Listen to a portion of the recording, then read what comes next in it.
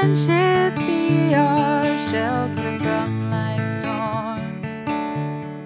Shalom, and welcome to Torah to the People, a podcast from Temple Israel in Memphis, Tennessee. I'm Rabbi Micah Greenstein. We hope you enjoy this selection of our sermons, classes, and conversations with inspiring people from across the Bluff City and around the world. Shalom and welcome to another episode of Torah to the People, a podcast from Temple Israel in Memphis, Tennessee. I'm so honored today to be joined by Susie Adler Thorp, who has done so much for this community and this city. Susie was a longtime political columnist for our local paper, The Commercial Appeal, and to this day is still a regular contributor to different outlets around town. She also has a communications consulting business, which she is the owner of. But for our purposes, Susie is the founding chair of our Temple Israel Museum and is the driving force behind our upcoming exhibit on Rabbi James A. Wax, his life and legacy here at our Temple Museum, which has been in the works for many, many years. So we're so honored to have Susie with us today. And she's going to talk a little bit about her life in the museum, but today we're mainly going to focus on this tremendous exhibit that Susie has really poured her life into. Susie, welcome to the podcast. We're so glad you're here. Thank you, Rabbi. It's a pleasure to be here, and it's a pleasure to be here on behalf of the Temple Israel Museum and its board of directors. So, Susie, what first drove you to work at the Temple Israel Museum or work towards the creation of the Temple Museum? And then could you talk a little bit about not only its founding, but what it has meant to you and to this temple ever since? Well, everything I've ever done for the museum has really been a labor of love, and here's why. Many years ago, I think it was in the early 1990s, Jimmy Jelinek, who was a former president of this congregation, invited me for lunch at a hamburger place in Midtown, and he proposed that I go back to my parents and ask if they would be willing to participate in opening a museum at Temple that would house their collection of Judaica, which was rather extensive. And I took the idea back to my parents that evening, and my father thought, well, maybe that's a possibility. So as I recall, he and Jimmy got together fairly often and brought principals from the temple together. And June 6, 1994, the museum was open. And also it houses not only the Herta and Justin H. Adler collection of Judaica, but it was also open based on the wonderful interest and generosity of Honey and Rudy Scheidt. So it's the museum has received accolades from museum professionals around the country, and we're very, very proud of it. And everything I do there is, in a way, carrying out the vision and the legacy of what my parents had hoped to provide. What a wonderful way to honor their memory, and also to really bolster our synagogue, first of all, our knowledge of our own history, right. But also through your parents' collection, largely of Holocaust artifacts, the memory and the history of who we are as a people. I think that my father, who was a psychiatrist, by the way, for him, collecting Judaica was, in his small way, bringing the Jewish community back together again. And he was a Holocaust survivor, and as was my mother. And so the collection of Judaica was a passion for them. They were inveterate art collectors, but I think that their collection of Judaica emotionally meant the most to them. And it's a way of collecting and bringing together things that endure even when the people who owned them or used them or celebrated with them no longer, their time was cut short. That's right. I mean, each piece in there teaches us about the Jewish way of life. And part of the mission of the Temple Israel Museum is to teach. And so that's why we bring in every year 1 or 2 traveling exhibits that we have on the other side of the museum physically to feature exhibits that have meaning and purpose in the Jewish world. And so that brings us, I think, to what we're getting ready to talk about, and that's the exhibit that we're putting up. It is called Righteous Among Men, Rabbi James A. Wax, A Life Dedicated to Social Justice. So before we talk about that, I just think I'd be remiss if I didn't say that we are, as a synagogue, are so lucky to have this museum. Some synagogues, not many, but some have museums. Very few have ones on the caliber or quality as ours. And so it's just, I'd encourage you, if you have never been to our museum, let this be your first visit for the Rabbi Wax exhibit. But I hope that once you're here, it's just upstairs from the sanctuary entrance, just outside the balcony to our sanctuary. And once you come once, I know it won't be your last time because it really is a tremendous space. But so let's get right into the Rabbi Wax exhibit. You have dedicated the last 2 years plus of your life, so much of your personal and your professional time to this exhibit. Can you talk a little bit about how the idea to honor and to lift up the legacy of Rabbi Wax in this way, how did that idea come into being? Well, it's interesting. We were in the early stages of COVID, and the temple, of course, was shut down. And once the temple shuts, so does the museum. And so those of us who serve on the board of directors, and we have about, I think they're, off the top of my head, 14 members on the board of directors, and it's a wonderful board, by the way. We met over Zoom, and, we talked about, we knew that COVID would come to an end one day. We knew the temple would reopen, and we knew that the museum would reopen. What would we do for the first High Holy Day exhibit for the museum? And the exhibit we traditionally put up during the High Holy Days is really the big one for the year. And so this also happened, one of these discussions happened just about the time after George Floyd was murdered in Minneapolis. And so we had a discussion about that, and someone proposed that why don't we have an exhibit about social justice and its connection with Judaism. And so we talked about that. Everybody seemed to be pretty enthusiastic. We met on Zoom 1 or 2 more times about that. In the meantime, our president, Malin Mansbach, at the time, checked out different traveling exhibits. There really weren't any, as I recall, that we were enthused about. I think there was one, but it was way too expensive for us to rent. So it was a challenge. How do we have an exhibit about social justice? And, there are a couple of people on the board and my friends who I grew up with here in Memphis under Rabbi Wax, who was my rabbi at the time. And it dawned on us collectively, well, wait a minute. We have built exhibits here before, we being the museum, and why not highlight Rabbi Wax? Who was he?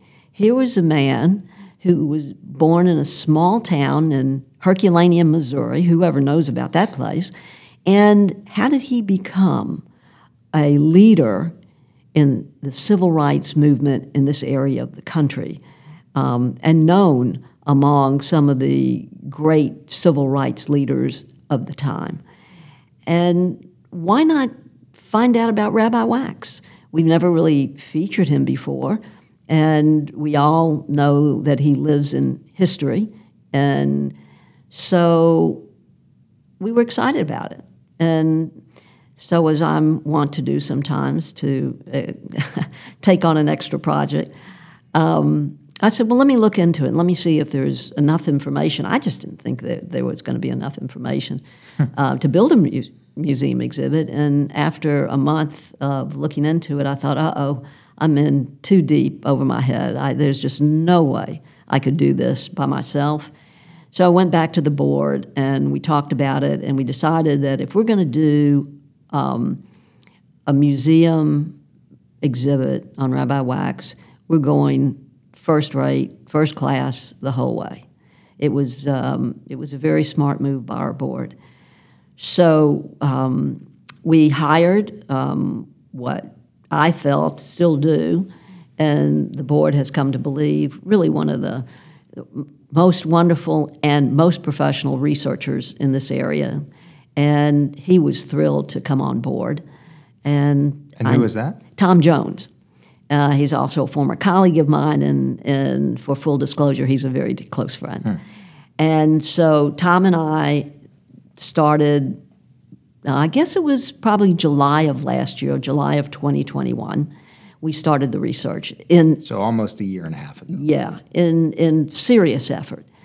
And we found that Rabbi Wax had given probably 2/3 of his personal collection of papers, of speeches, of plaques, of certificates, whatever, scrapbooks, to the Memphis Public Library, to the Memphis Room.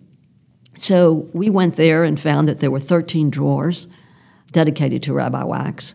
And I know I went and met Tom at the library maybe 6 or 7 times. I know that he was back there at least twice that much and on email with the researchers at the library to gather the information. We went through every paper, every certificate, every book, every scrapbook that they have, and we were able to cull down what we needed for this exhibit. And that's really how it started. The research took us to Cincinnati, to the American Jewish Archives as part of the Hebrew Union College. And we spent a couple of days there in the archives going through his papers. They do have a few drawers there of Rabbi Wax. And what was most interesting is that after Rabbi Wax, and I'm jumping ahead a little bit, but Rabbi Wax, during the civil rights movement here, Rabbi Wax was president of the Memphis Ministers Association. And the day after Martin Luther King was assassinated in Memphis, Rabbi Wax led a march from St. Mary's Church in downtown Memphis, about 1.5 miles to City Hall to confront Mayor Henry Loeb. And in that march were about 250 ministers. And his confrontation with Mayor Loeb was on every newscast that evening, was featured in every major newspaper in the country. And you'll see it. You'll see it in this exhibit. And so it was only natural that people would respond to his confrontation with Mayor Loeb by letter at that time. There was no email or no texting. And every letter that Rabbi Wax received after that confrontation, he had stored or put at the American Jewish Archives in Cincinnati. There are 121 letters in opposition, 81 letters in favor, and we read every single one of them. Some of them are very pleasant, and some of them are very, very shocking. He also put there a letter that was unopened. It was still sealed, and it said on the outside of the envelope, not to be opened until after the death of Rabbi James A. Wax. We opened the letter, and it is in the it is in part of this exhibit. Read for the first time ever. Yeah. And he also had there some of his speeches, written speeches, but that was the most exciting thing we found were those letters. And I think you, Rabbi, are pretty excited about that too, because we found one from a wonderful letter of support from your grandfather. That's correct. And I was just very honored to be able to read that letter as a part of this exhibit that my grandfather and on behalf of my grandfather, Phyllis and Sumner Levine, had written in the days following, this monumental event. It was a monumental event, and we have in the narrative all about it. But the research also took me. I flew down to Atlanta and met with Rabbi Wax's oldest son, and we talked about his father for, I guess, 2 or 3 hours, and he gave me, actually let me pick out what we wanted to display in the exhibit, and he sent them all to me, and they will all of Rabbi Wax's personal possessions that are featured in the exhibit. He has given to Temple Israel, and they will remain in the Temple archives. So the exhibit is really basically a timeline of this really great rabbi who believed deeply in social justice. And the curiosity is, here was a man who was born in 1912 in a small mining town in Missouri, Herculaneum, Missouri. What did they mine there, do you know? I never asked, but I guess something. Yeah. They had a big smokestack, so it could have been coal. I really don't know. And his father and mother were immigrants from the Pale of Russia. They settled in Herculaneum. There's no record why. And he had a dry goods store there. So young James and his younger brother Leon worked in the dry goods store, and the post office was next door, so they would go over and talk to the neighbors, and became very friendly and very well known around town. And the young James grew into, as his teen years, he became apparently a really good orator and spoke a lot around town, and he spoke on several occasions in the Methodist Church in Herculaneum. And he went off to college and went to the Washington U. Go Bears. Huh? Go Bears. Go Bears, my alma mater as well. right. And but one thing I missed to tell you is that growing up in Herculaneum, he was the only Jewish family.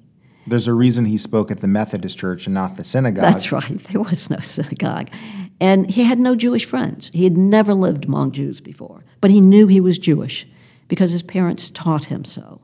And did they speak Yiddish in the home? Do you know? There is no evidence that they spoke Yiddish at home. But they would go to Temple in St. Louis on the High Holy Days. It's about 30 or 40 miles roughly. Today, driving back and forth from Memphis to St. Louis, when I was in college, you would always kind of pass by. It's just as you get outside of St. Louis, not far, but with modern highways. I don't know how long it took back then. Oh, it probably took hours, several hours at best. And when he was a student in WashU, he went with some friends to Temple. And he heard a rabbi named Ferdinand Isserman.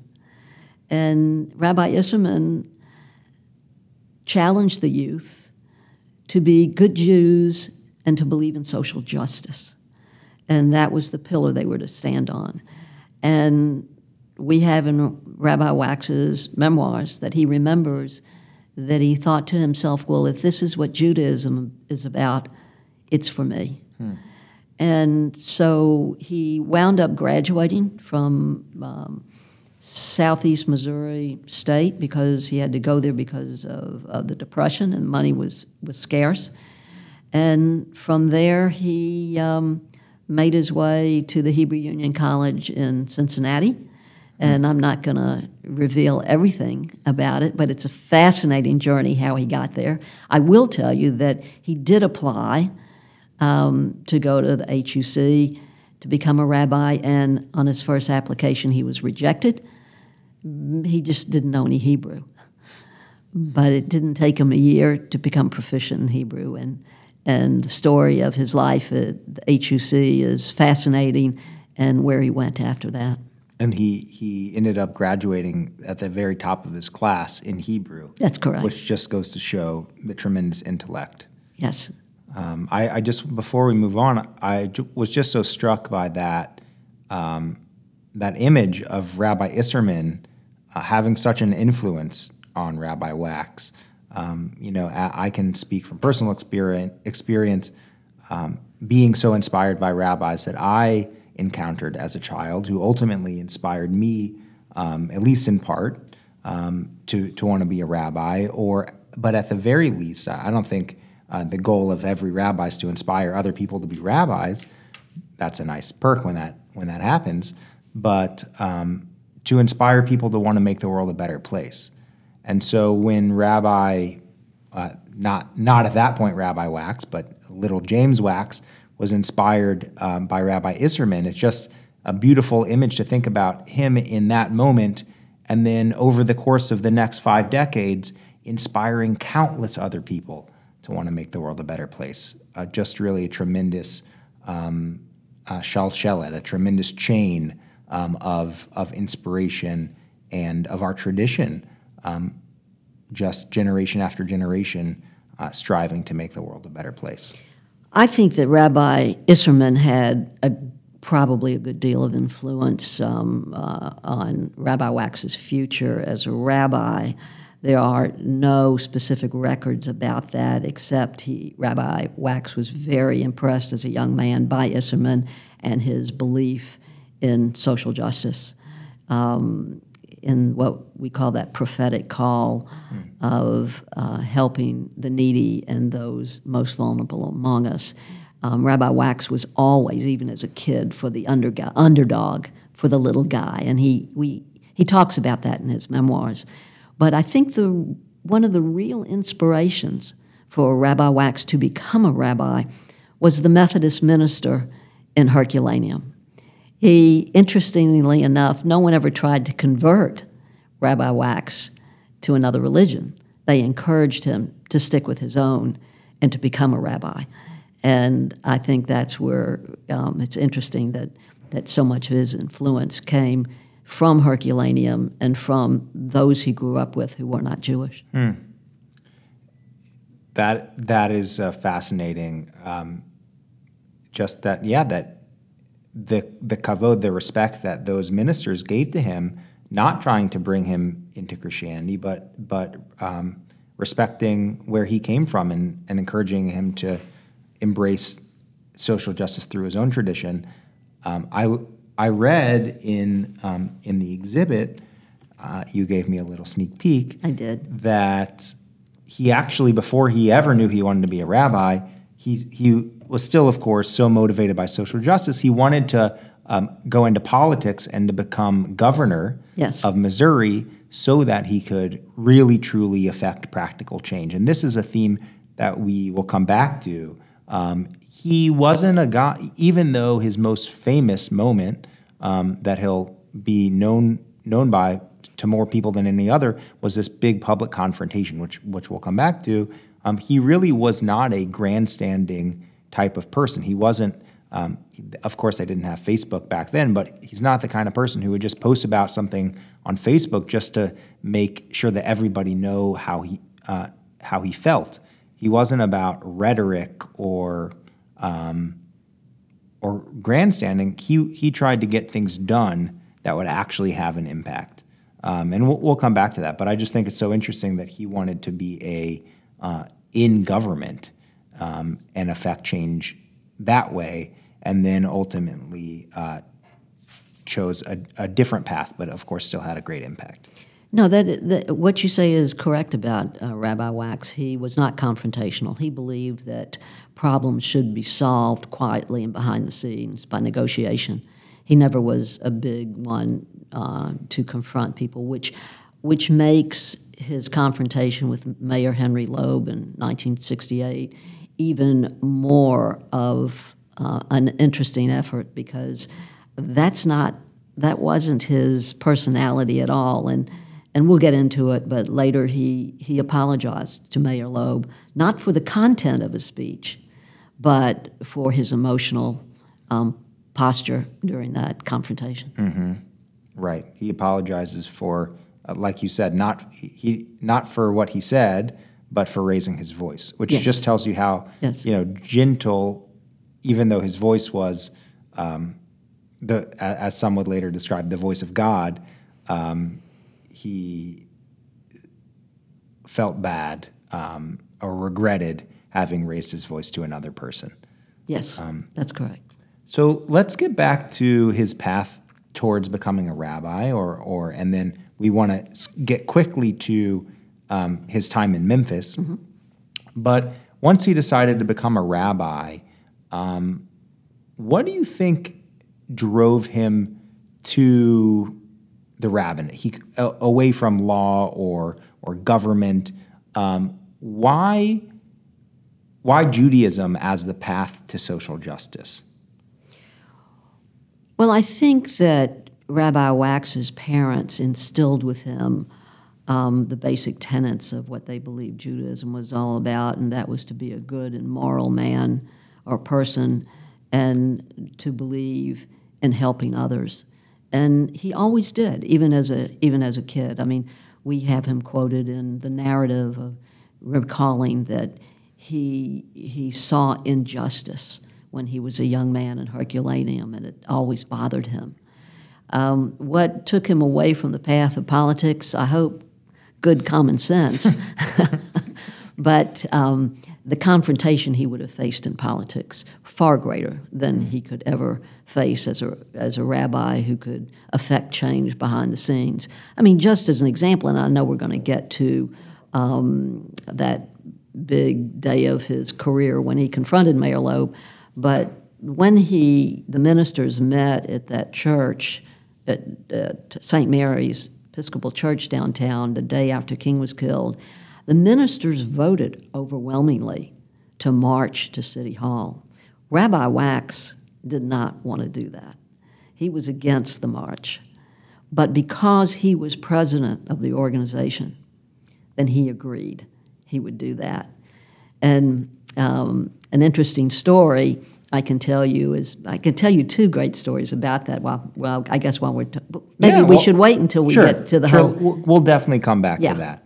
So just while we're on the subject of his Judaism, we were speaking right before we started recording about him seeing suffering as a young person. Right. And there's a beautiful reading in Mishkan Tefillah in our prayer book. I believe it's by Edmund Flegg. And it says something like when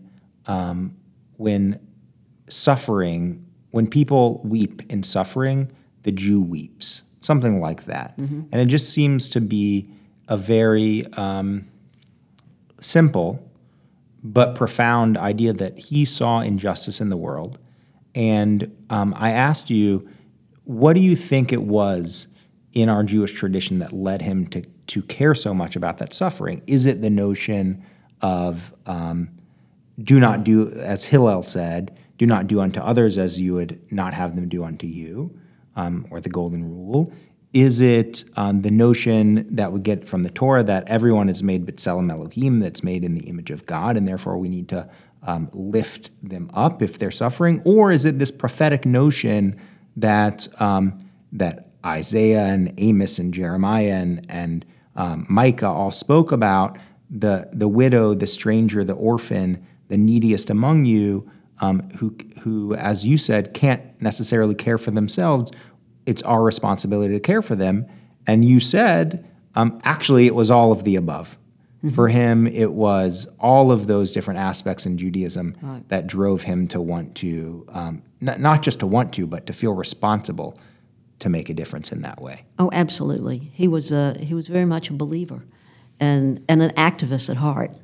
And I think I talked to his son, John, briefly about this. John was not really sure, but he said his dad was always for the little guy, always wanted to help the underdog. And, some people do, some people don't. Some people find an avenue to carry out that call, and I think Judaism provided Rabbi Wax with that avenue. And I think once he got to the HUC and studied it even more, it became more a part of his life than just a feeling. It became his passion, his career, his calling. And I think he was surrounded at the time by people who felt the same way. His idols at the HUC, his real idol was Rabbi Jacob Rader Marcus. he worshipped. And as a matter of fact, when he was finally accepted to the HUC, Rabbi Marcus said to him, "Well, Mr. Wax, how do you think you will like living at the Hebrew Union College?" And Rabbi Wax said to him, "Well, I've never lived among Jews before, but I think I might like it." So, and I think it was a whole new world for him. Remember that he had no real Jewish exposure, but what little he did have, plus the encouragement of his neighbors in Herculaneum, I think going to rabbinical school made a lot of sense to him, and it was a challenge. And I think when he got there, he made a lot of friends. He made one really close friend for the rest of his life, a Rabbi, Richard Hertz, and they were together forever.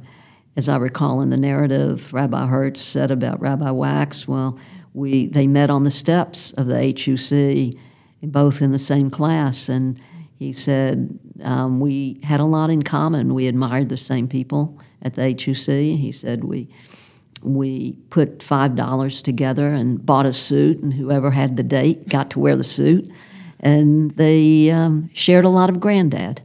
So, we I love that. try to make a human out of him too. Yeah, and it's such a funny image to me growing up so many years later that you would wear a suit on a date. Yeah. But I love that. But I also just want to lift up this idolization or lionization of, rightfully so, of Rabbi Dr. Jacob Rader Marcus, who was also the idol and the mentor of our current senior rabbi, Rabbi Micah Greenstein, for whom his son Jake is named after, his first son Jake. And it's just tremendous, the impact that Rabbi Marcus has had. He is known as the great historian of American Judaism, and he's the founder of the American Jewish Archives. It's actually so fitting that it's in the archives he founded that all of this material that we have from Rabbi Wax is preserved in. That's right. And one other idol that he also had, somebody he admired, was Rabbi Stephen Wise, who was actually one of the founders of the NAACP. And that's not lost on a lot of people. And as a matter of fact, the NAACP Memphis chapter is one of the sponsors of this exhibit. So, he entered the HUC as a Jew, and he left as a Jewish leader. And from there, he found a rabbinate position in St. Louis, and then during the war, he actually, during World War II, his best friend, Richard Hertz, who was an associate rabbi at a synagogue in Glencoe, Illinois, got hold of him and said, "Would you come up here and replace me while I go into the chaplaincy corps?" And actually, Rabbi Wax applied to be in the chaplaincy corps of World War II also, but he was rejected. The reason he was underweight. So I don't think he ran out and tried to put on much weight at the time, but he did. He served that congregation in Glencoe. And while he was in Glencoe during the war, he was invited to come back to Herculaneum to speak at the Methodist Church again. And his speech was on the front page of the Herculaneum newspaper, and 1,000 people came to see him. Wow. So his roots are deeply embedded in Herculaneum, and we have a lot about that. But he grew into the rabbinate, and from Glencoe after the war, he went back to St. Louis briefly when a position opened, and he heard about the position open as assistant rabbi in Memphis, Tennessee. So let's talk about that. Once he got to Memphis, and he was working as the assistant to Rabbi Edelson, and I know very soon after he came, he was promoted to associate rabbi. But how did his social justice, How did his social justice inclinations start to play out once he was here in Memphis? Well, I really think that after all the research we did, I came to realize that it was a perfect fit for Rabbi Wax, because Rabbi Edelson was also a leader and a true believer in classical Judaism, more so than Rabbi Wax, but he was a leader in the world of social justice, and that communities, Christian communities, get together with Jewish communities, and the community should be one. And so I believe that Rabbi Edelson was quite supportive of Rabbi Wax. And as soon as Rabbi Wax got here and he started getting involved in the community, one of the first things that Rabbi Wax did, after a couple of years, of course, was he was not just a believer in social justice in the sense of civil rights, but also a believer in social justice for people who suffered with mental health issues. And this is back in 1949 and 1950, when it was a societal shame to have a mental health issue. And there was a tremendous amount of stigma. Yeah. There still is today. Still is today. But back then, it was almost not talked about. And that's when he said, I have to be a voice for those who don't have a voice. And the Tennessee Governor, Frank Clement, I think it was in 1953, appointed Rabbi Wax to the first Board of Trustees of the Tennessee Mental Health Association, and he was then reappointed by 5 governors over the next 25 years. So it was a cause in which he served and also brought to Tennessee mental health care that was not here without him, and without his influence and quiet lobbying. Different programs were started solely, maybe not solely, but in large part due to his insistence and tireless effort. The only other real confrontation we could find outside of the one he had with Mayor Henry Loeb was during his service on the Mental Health Commission. He had a confrontation with Governor Ray Blanton over some patronage issues at the Western State Hospital in Bolivar, Tennessee, and that became a headline in all the newspapers at the time around the state of Tennessee, when basically Rabbi Wax basically told him he didn't know what he was doing. It's hard to imagine the chutzpah kind of that must have taken for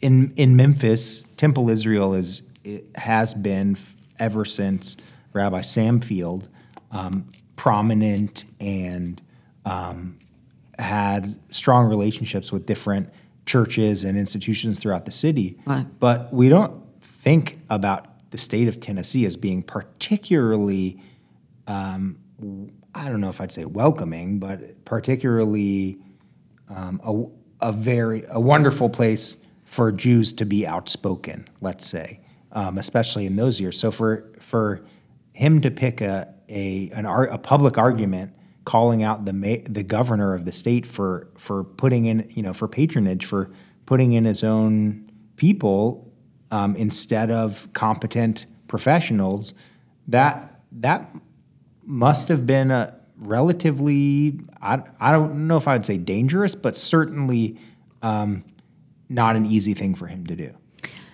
I think you're right, and you call it chutzpah. I call it courage. And I think Rabbi Wax would call it neither one of those. I think he would say, I did it because it was the right thing to do, and didn't see it as courage or chutzpah. And I think that's really the basic thought he had in everything he did. It was the right thing to do. Even when he became rabbi at Temple Israel, when he became the head rabbi in 1954, and Rabbi Edelson retired, he made changes within the congregation that certainly were in line with classical Reform Judaism, but he made changes because he felt for Jews it was the right thing to do. And I mean, it sounds silly these days, but he instituted Hebrew classes for the Sunday school. And that's especially interesting since he was reared without Hebrew. He forbade the serving of shellfish and pork inside of Temple, and this is the barbecue capital of the world. And he did things like that. He offered bar mitzvah, not bat mitzvah at the time, opportunities for young boys whose parents wanted their sons bar mitzvah. So he made changes here, which were accepted, although some people pushed back, but they were certainly accepted. And I think he was leading a congregation here who liked him and respected him and went along with a lot that he did. So we'll get back to, in just a moment, how liked or unliked he was, which was very clear with all the letters that he got immediately following what he said to Mayor Loeb. But let's talk about that incident. And it was more than just the confrontation, the march with the ministers and the confrontation with Mayor Loeb. This lobbying on behalf of the striking sanitation workers, which Martin Luther King came in for, was an issue which Rabbi Wax had been working on well before Dr. King was in town. Correct. Can you talk a little bit about his work to try to on behalf of the sanitation workers, and also his, I'll just say, Mayor Loeb was not just a politician to him, and not just an elected official. They had a personal relationship because Mayor Loeb grew up in the congregation with Rabbi Wax as his rabbi, and later, I don't know if the proper term would be left Judaism, but certainly was no longer a practicing or attending person at Temple, but they had a personal relationship. Can you talk a little bit about what that period was like for Rabbi Wax? Well, I think even before the sanitation workers went on strike, there were problems. There was a threatening of the strike, and Rabbi Wax was very much involved in trying to get that all settled. And this exhibit goes into that, explains in detail his participation in it with other people throughout the community, and they couldn't get Henry Loeb, the mayor, to budge on anything. And I believe the strike began. The strike was based on grievances that the sanitation workers had, safety at work, cleanliness at work, of course, pay and hours. But in February of 1968, 2 sanitation workers were killed on the trucks one day, and that was really 2 days later the strike began. And Mayor Loeb would not negotiate with the union, would not speak to him, he was obstinate about it. And no matter what Rabbi Wax did within the ministers' union, he couldn't get Henry Loeb to come around and negotiate and settle with the striking sanitation workers. And eventually, you know what happened. Martin Luther King was invited to come to Memphis. He did come, and then he came back on April the 4th, and he was assassinated on April the 5th. Rabbi Wax gave many speeches in support of civil rights and the right thing to do, and this congregation was very, very much aware of his position. Was everyone in agreement? Actually, no. But he was secure in his rabbinate, he was secure in his position, and he knew he was doing the right thing. So when Martin Luther King was assassinated, Rabbi Wax, after his confrontation that Friday with Mayor Loeb, gave an impassionate sermon, and that's part of this exhibit also. And, you know, he led that march down Poplar to City Hall, and these ministers were escorted by squad cars and police snipers on rooftops, guns drawn everywhere, and it was a scary time. It was really a frightening time. And I had lunch. This is not in the exhibit, but I had lunch years ago with Reverend Frank McRae. He was, during the civil rights era, he was a very close friend of Rabbi Wax, and he was the minister at St. John's United Methodist Church here, and he was marching behind Rabbi Wax towards City Hall, and I said, Frank, what was it like to march down the street with Rabbi Wax, and he said, well, Susan, he said, at one point I looked around and put my hand on Jimmy's shoulder, and I said, Jimmy, not so fast. I'm scared to death. And he said, his friend Rabbi Wax turned to him and said, so am I. It was a very, very, very scary time. So, and I don't think it's something that we quite appreciate these days. I mean, we stand up for social justice, and we campaign for social justice, and we teach our children to do the right thing.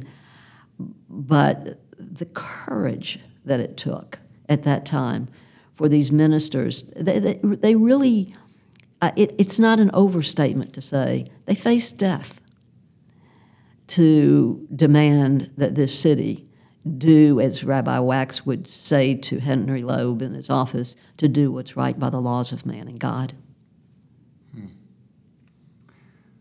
Well, I want to read a quote from Rabbi Wax from that day Sure. that we feature in the exhibit. This, I believe, was a quote from what he, speaking to Mayor Henry Loeb. He says, we come here this morning, and this is, of course, with the ministers that they had just marched across the city. And before I read it, I just want to say I think you're totally right. Courage is the only word. Somebody who had been assassinated out of, from a sniper in a window across the street just the day before. Here are hundreds of ministers marching through downtown Memphis with thousands of windows that they could have been shot from Right. at any time. Mm-hmm. It is just a bravery and courage that we should remember and honor to this day and forever. But this is what he said. We come here this morning with a great deal of sadness in our hearts, but also a great deal of anger, sir. What has happened in our city is a result of injustice and oppression and lack of human decency and concern, for human beings shall be ruled with justice and justice for all. I realize we live in a society of law and order. We must have laws. But I would remind you most respectfully, sir, there are laws that are greater than the laws of Memphis and Tennessee. The laws of God and the laws of God are not subject to any Gallup poll. Speak out in favor of humanity and human dignity for every person. Let us not hide behind legal technicalities. Let us not wrap ourselves up in slogans. Let us do the will of God for the good of the city. That's right. I remember as a freshman in college, I was in my dorm, and we were going to dinner on that evening of that day, and the television in the lobby was on, and the evening news, the CBS Evening News, which was led by a man named Walter Cronkite, which I'm sure anybody under 60 doesn't remember. And I saw my rabbi talking to the mayor of my hometown emotionally and with those words. And I remember standing there thinking to myself, wow, that's my rabbi. And wow, isn't he right? And I was actually in the state of Missouri, at the University of Missouri, in his honor, I guess. Great journalism program. Yeah, oh, absolutely. And so he did influence a lot of people, a lot of young people. And I think, as I've been researching this exhibit, thinking about his influence on me also. And but his words to Mayor Loeb, who, yes, you're right, he was a member of this congregation. He was confirmed in this congregation. But as Rabbi Danziger in one of the videos that we have says that Henry Loeb was a member of our congregation during his first term as mayor and a member of the church during his second term in office. They were friends, Mayor Loeb and Rabbi Wax. And as a matter of fact, if I recall, Mayor Loeb, a day after the confrontation or 2 days later, called Rabbi Wax at home and said, I understand that you're getting threats, and I'm going to send the Memphis police to guard your home. And Rabbi Wax graciously refused. Why did he refuse? I don't think he wanted to call any more attention to his home where he lived, but I think that he felt that he would be okay, and that his wife would be okay. But it was a tough time. It was a very difficult time, and we also quote Rabbi Wax's widow, Helen Wax, in the narrative about what it was like at the time. But after that speech is when he got all those letters, and people have to realize that once again, you didn't. You got phone calls with nasty comments, or phone calls and people hung up, or you got letters in the mail. And it's amazing that we have a record of all those letters. He kept them all. And I have to tell you, some of the letters of opposition came from members of this congregation, but most of the letters of opposition came from throughout the community and throughout the Mid-South.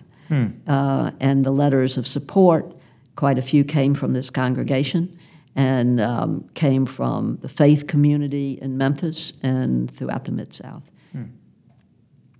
So he did face a lot of resistance. Yes. And he surely knew that he would, standing up to the mayor, standing up for civil rights in the Deep South in the 1960s that week. Of course, he had been for many years before that, too. But he talks, I want to find this quote. He talks about the necessity to do the right thing. Mm-hmm. The necessity as a rabbi, he felt like it was his role to speak the word of God, to speak what he thought God would have wanted the people, whether they were ready to hear it, whether they wanted to hear it or not. See if I can just find this quote very quickly. He got a good deal of support from his congregation, and although he did get some pushback from members of the congregation, but the board of directors, after this confrontation, also sent him a letter of support. And I know that was very comforting, because many ministers, white ministers in town who were with Rabbi Wax on that march lost their pulpits. Which it's interesting that his idol was, or one of his idols was Rabbi Stephen S. Wise, who left his synagogue in New York City.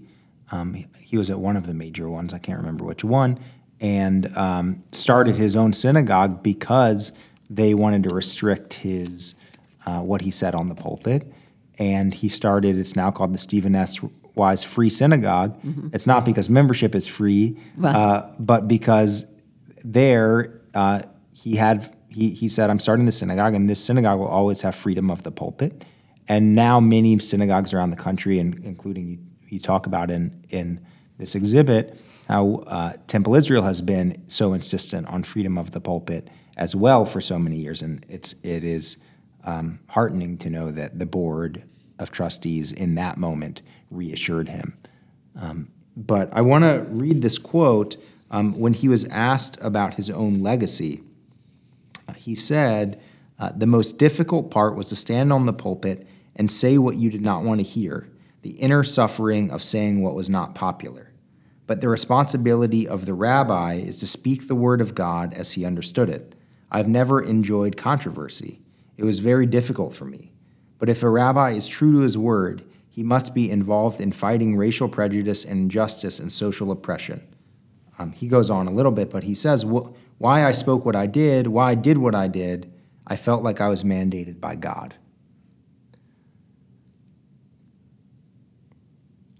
Such a strong faith for a person for whom the ritual aspects of Judaism were, you could maybe say, unimportant. They were just secondary to his beliefs. Certainly not emphasized. Secondary. That's a great way to put it. I think we write in the exhibit, I think it's, he believed in rights, R-I-G-H-T-S, over rights, R-I-T-E-S. And he did. I don't think he shortchanged Judaism, but looking back on it, his congregation and his students may not have been as well schooled in all the rituals of Judaism, but they certainly left his tutelage knowing the importance of social justice.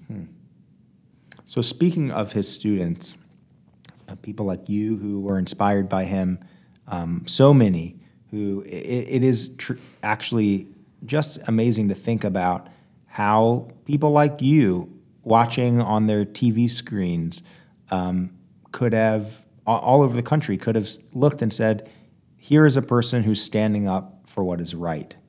And the strength that must have given other people in their own lives to stand up for what's right. It does go to show the power of one person to make a difference. Oh, there's no doubt about it. And if I look back on that, watching Rabbi Wax on television from my dorm in college, and I remember saying, wow, I don't think I really understood the gravity of it at the time. But now that I'm 50 years later, I certainly do. And but Rabbi Wax came into the rabbinate here, standing on the shoulders of some fabulous rabbis that preceded him here in the world of social justice, and we actually do feature them. Oh, really? In the museum, yes, in the exhibit. But following Rabbi Wax, standing on his shoulders, and future generations will stand on the shoulders of Rabbi Danziger and Rabbi Greenstein, because they too carried that prophetic call of doing what's right by those who need it. And, I think there's a lot, even though we're featuring Rabbi Wax in this exhibit, and he certainly is deserving of everything we've done in the exhibit, and probably a lot more. We could probably do an exhibit on Rabbi Danziger and Rabbi Greenstein the same way.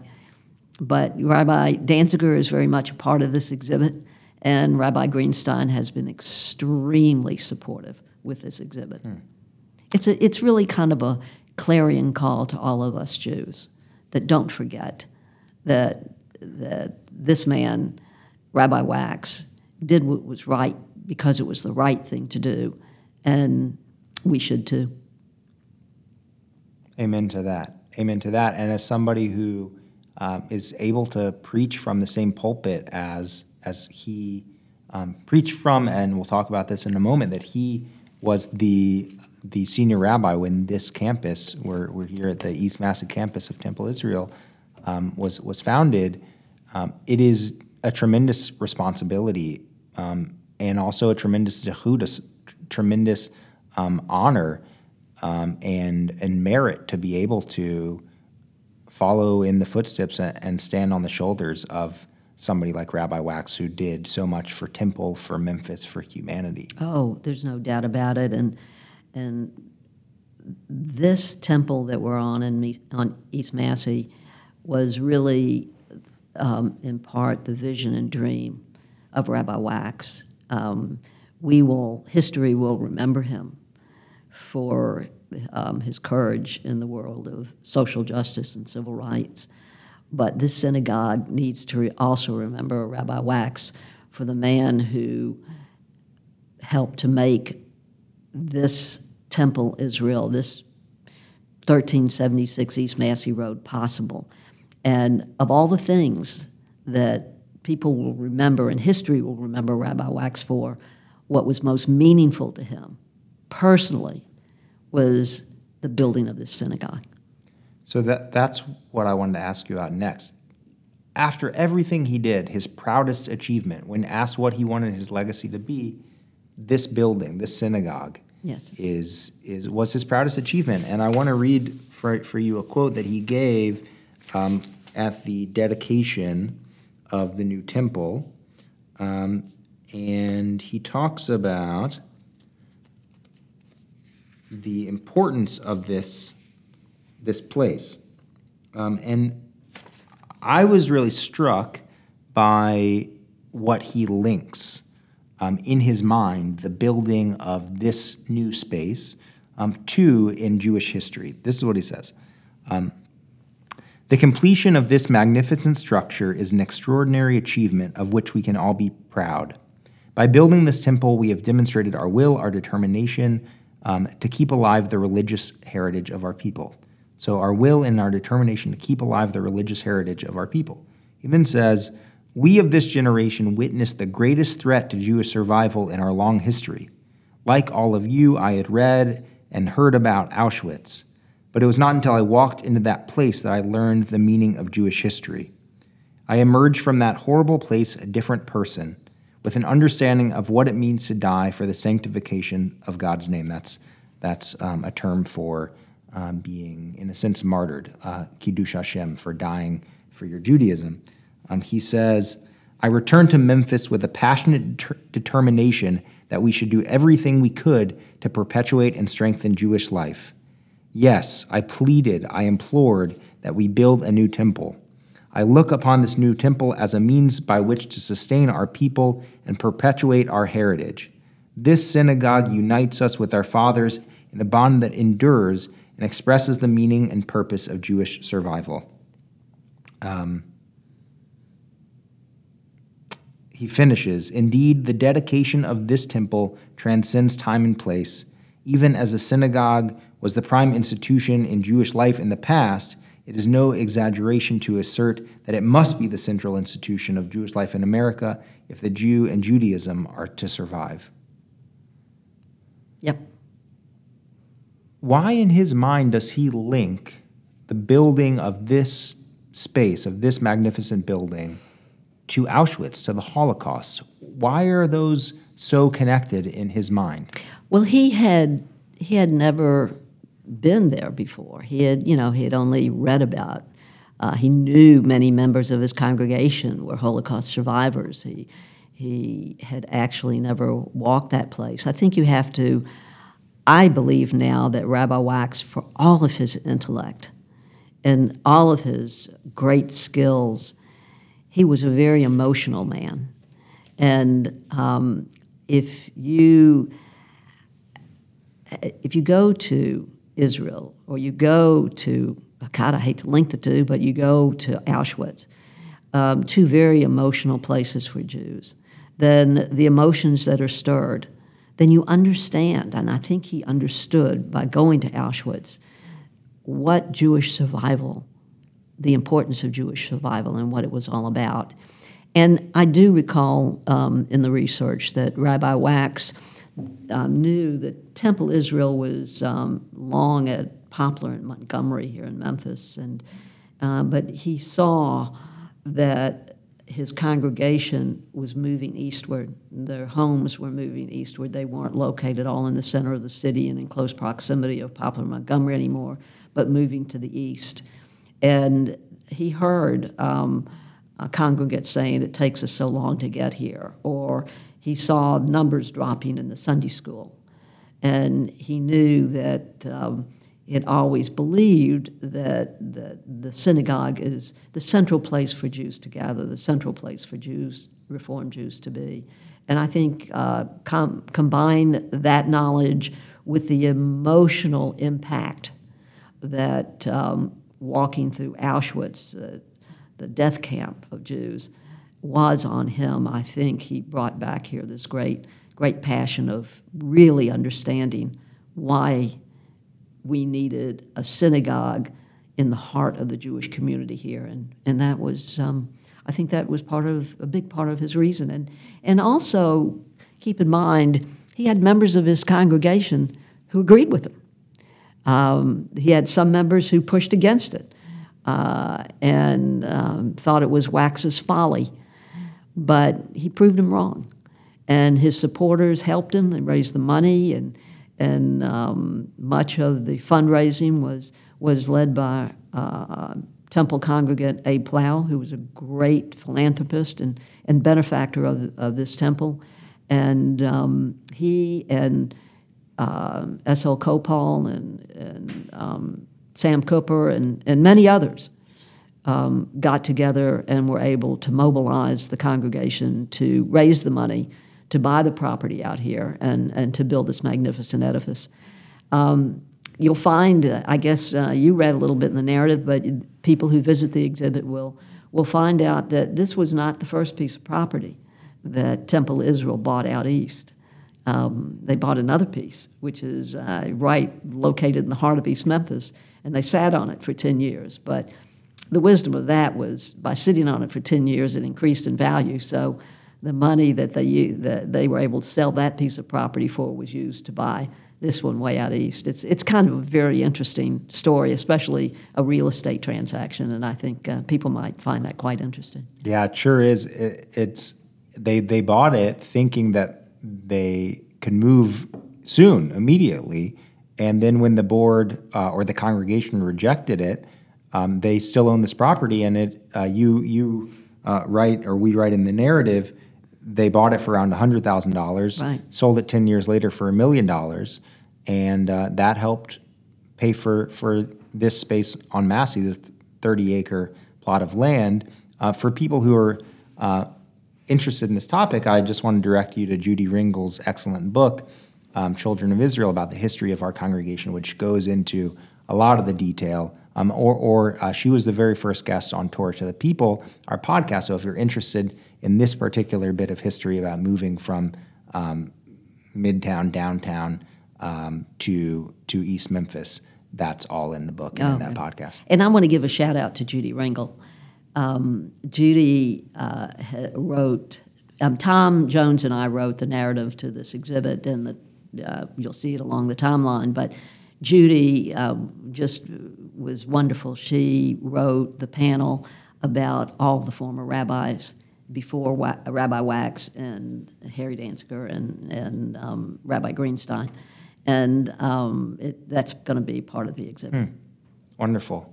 Well, it is going back to this building and his vision for the Jewish future. I mean, it really truly was visionary to say if the Jewish people are going to continue, and particularly the Jewish people here in Memphis, that we as a Jewish house of worship, as a Jewish, the Hebrew word for synagogue is Beit Knesset, which doesn't mean house of worship or house of study, it means house of gathering. And for Temple Israel to remain relevant, to inspire the next generation of Jews, they needed to adapt. Just as 2 generations before Rabbi Wax was here, the early Reform rabbis, the early Reformers said, if we want Judaism to continue, we can't have these services that last for 3 hours in a language that nobody understands, and a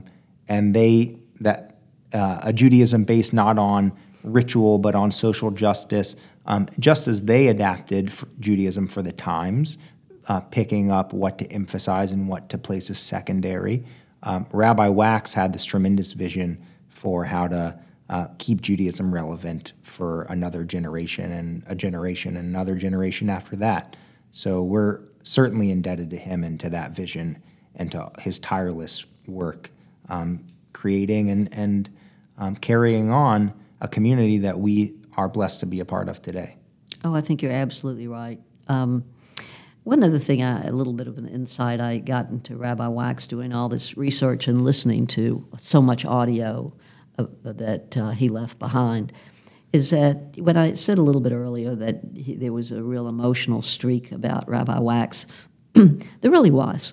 And it wasn't all the same kind of emotion. You'll see in the video when Rabbi Wax confronts Mayor Loeb a certain level of emotion there. But you'll hear at the dedication of this synagogue on Massey Road, you'll hear another level of emotion in his voice. Will you turn, please, to page 150 and rise for the adoration. Let us adore the ever-living God, render praise unto him who spread out the heavens and established the earth. His glory is revealed in the heavens above, whose greatness is manifest throughout the world. He is our God, there is none else. We bow the head in reverence and worship the King of Kings, the Holy One, praise be he. ואנחנו קוראים ומשתחווים ומודים לפני מלך מלכי המלכים הקדוש ברוך הוא.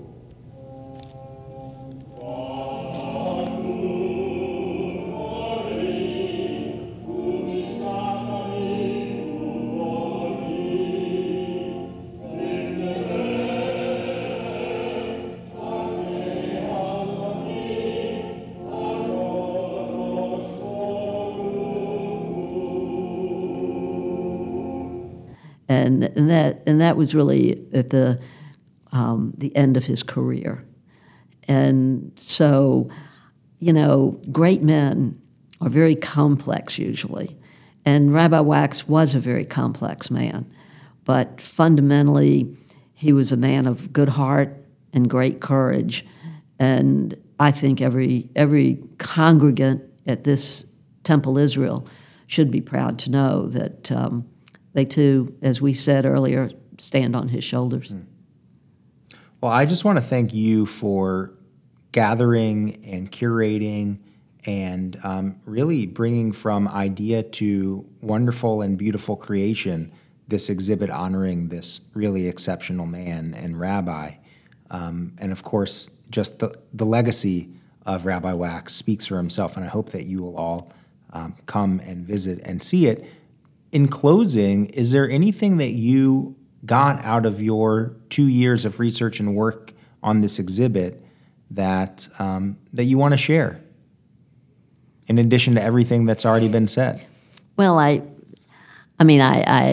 learned a few extra quotes about Rabbi Wax that I share with friends that are not included. I wish more than anything we could include everything we learned. I remember when Tom wrote the first draft of the narrative and sent it to me, I remember I picked up the phone and I said, for crying out loud, Tom, I ask you to write a museum exhibit, not War and Peace. And so we edited it down, and then we wrote it again, and we edited it down, and we finally got it to a more manageable place. But I think what we really like to do is eventually put the entire narrative, everything that was written and everything that was learned, on the Temple Israel website eventually, so people can really dive in to learning as much about Rabbi Wax and his histories as possible. But we still have many members of this congregation who were not only Rabbi Wax's students, but were Rabbi Wax's friends. And I'm only hoping that they too will get a little peek inside of their friend and realize they knew he was a great guy, but really what a great man he was. And Rabbi. Well, we hope that this is just the beginning of this conversation and really, I don't know if I want to say renaissance, but just beginning of a recognition 50 years later of this tremendous person and legacy that he left. We hope to have more podcasts in this series, maybe with some of his friends and people that he knew well personally in those years. But that will it's all ancillary. It's all just gravy compared to the tremendous exhibit that you put together and your committee and your team put together. So we hope that you'll all come out to see it. It'll be open for at least a few months, probably longer. Longer, probably. And it will always be a part of Temple's history, and it will stay in our archives even if it's no longer up. But we encourage you to come as soon as you can to see it, to enjoy it, to tell your friends. It is really just a tremendous, tremendous project that you put together. Can I just say one Please, more word? please.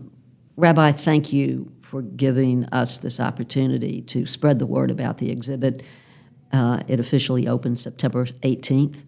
We'll have a big reception from 3 to 5, and everybody is invited. But I also really, and I mean this sincerely, want to thank a few people. Please. Who helped make this exhibit possible. Not just, I think the Memphis Room at the Memphis Public Library, the American Jewish Archives. I don't want to miss anybody, but and believe it or not, the Historical Society of Herculaneum, Missouri. There is such a thing. And also I want to thank Rabbi Greenstein for his interest, Rabbi Danziger for not only his interest, but he too, like Rabbi Greenstein, for the time he has dedicated to this exhibit. Everybody that we interviewed, and there are too many people to thank. And I want to thank Stacy Canales, the Temple Executive Director, and Scott Giles here at Temple. Everybody has lent a great helping hand. And as soon as the exhibit opens, everybody will understand why these thank yous are very much in order. Mm-hmm. And, of course, to John Wax, yes, Rabbi Wax's son, who donated so much personal material and also knowledge and insight that no one else would have known about his dad. And John's brother, James Wax Jr., who lives in California. And he certainly was very helpful through email. And so we have a lot of people to thank. And if I've missed somebody, my deepest apologies, but everybody who lent a hand in this exhibit knows who did it. And not just but me, but the museum at Temple Israel and our board of directors, who's led by Elaine Kaufman. We're all profoundly grateful. Well, thank you. Thank you for being here, Susie, for all of this work. Thank you, dear listeners, for listening. We hope to see you in person at this exhibit, and we'll certainly see you next time on Torah to the People. I'm Rabbi Jeff Dreyfus. Thanks for being with us. Take care.